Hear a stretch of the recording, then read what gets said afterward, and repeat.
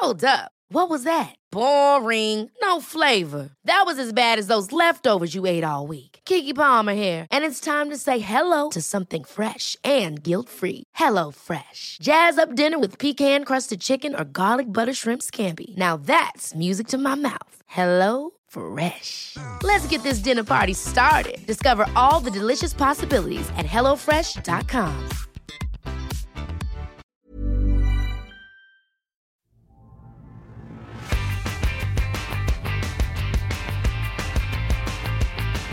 Hello and welcome back to this, the first episode of the Heredity podcast for 2017. This month, we find out how fruit fly genes can influence their social experience and how birch trees might be taking a leaf out of a bacterial book to fight off toxic metals.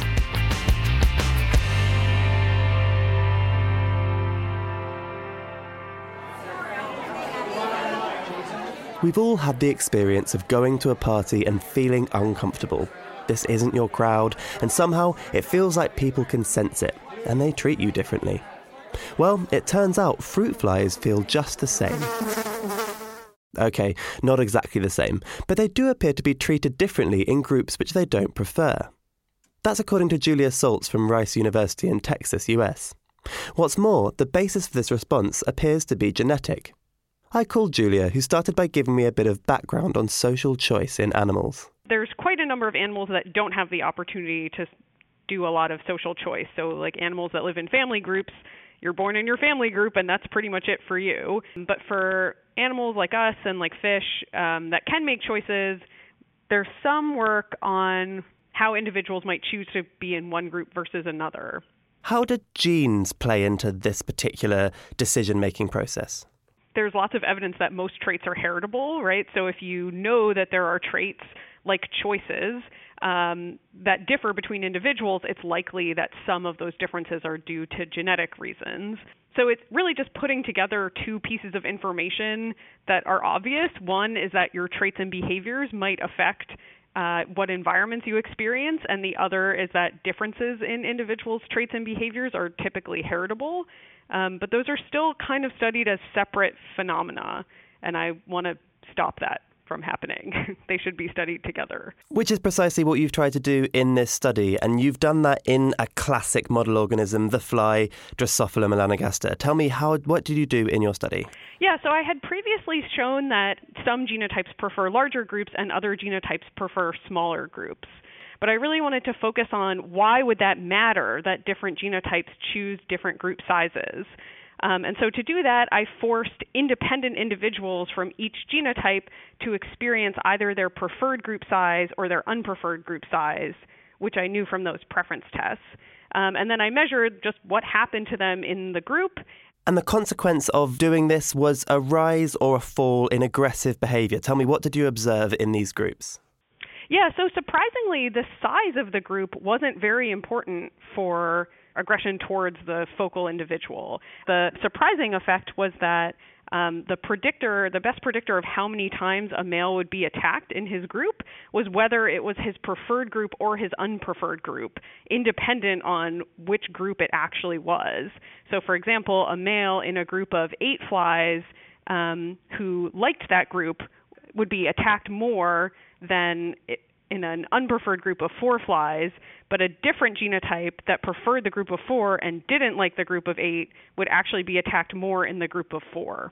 The sort of key thing about this is that choosing your group actually has important consequences for what types of social experience you'll have. And I showed that experience also has consequences even the following day when you're no longer in that group. Yes, tell me more about that. Yeah, so I took each male after he had experienced his preferred or unpreferred group and put him in a standard environment containing an age-matched naive stimulus male, and then I measured the aggression that occurred in that interaction. And so that asks the question of whether their prior experience affected their later behavior. So what we found is that males who are attacked more in their preferred or unpreferred group on the first day of the experiment were less aggressive the following day. Now that seems to have relatively large-reaching implications, especially as far as understanding model organisms goes. You know, if the behaviour of this organism is not only influenced by their genotype in the first place, then the environment they get put into and how that relates to the genotype that they are, and then the environment they might be put into afterwards, and then all three of those things are impacting. How likely is it that we're getting a very clean picture of how an organism is going to react in any circumstance if there are all these previous factors which could be impacting it? Yeah, I mean, I think model organisms are where we have the best chance of understanding these processes. That's why I study model organisms, and that includes humans. So there's lots of knowledge in human psychology literature about how social experiences in humans are heritable as well. So like divorce is one that comes to mind, and unfortunately, it's all focused on very sad events like, traumatic experiences that can contribute to mental illness.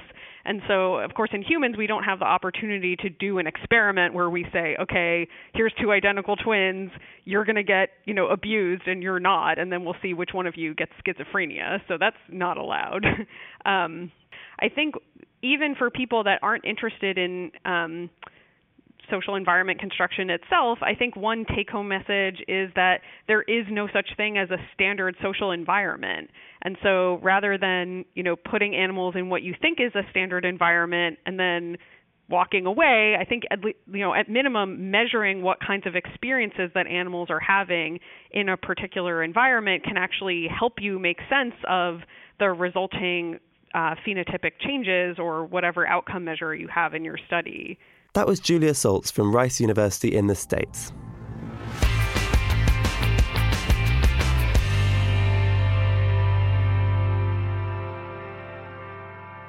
Heavy metals pose a threat to many plants, often causing cellular damage and ultimately death. Perhaps unsurprisingly then, plants have developed many mechanisms to protect themselves.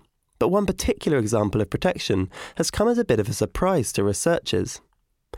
Kabwe Kongolo and his team from Laurentian University in Ontario, Canada, started studying nickel resistance in the white birch tree. And they think that a gene associated with this resistance started life not in a plant, but in a bacterium.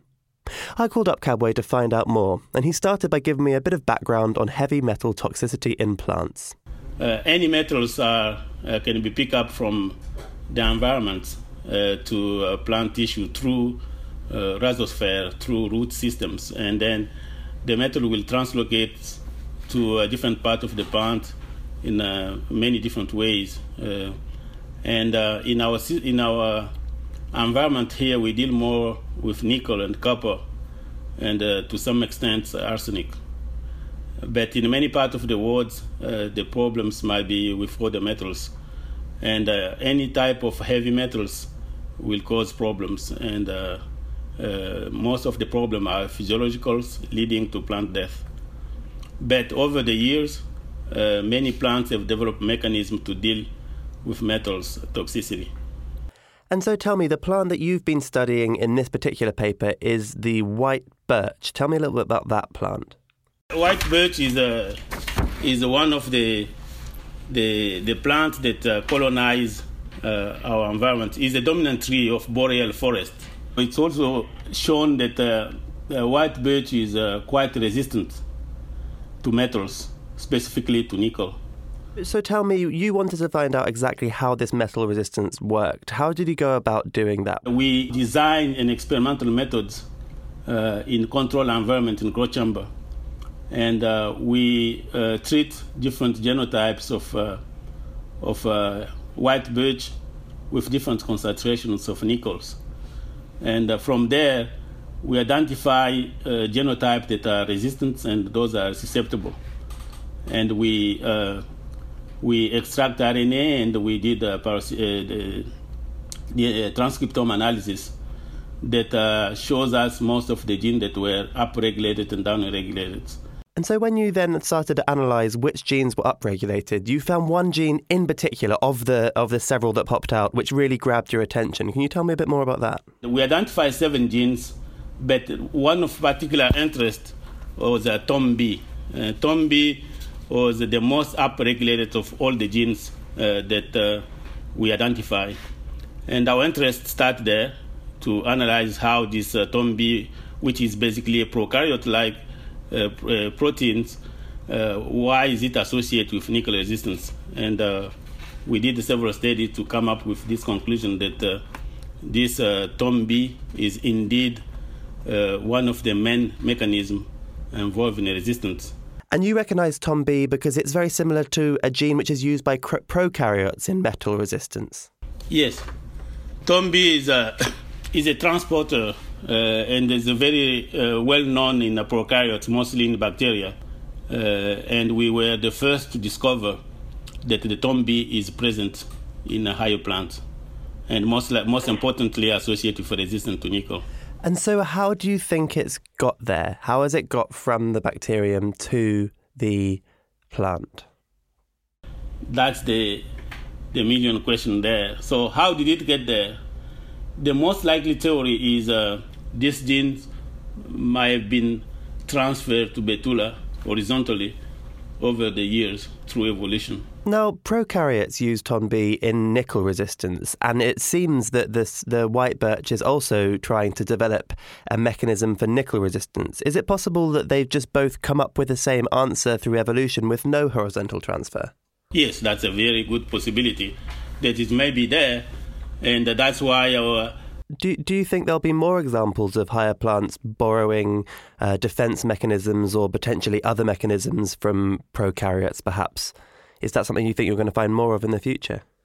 The most common cases of horizontal transfer are from prokaryotes to lower plants. It's very not very common to find in higher plants, but as more data are being published, we find that horizontal transfer are also involved in higher plants as well. That was Kabwe Kongolo from the Laurentian University in Canada. And that brings us to the end of this episode of the Heredity Podcast. See you next month, and thanks for listening.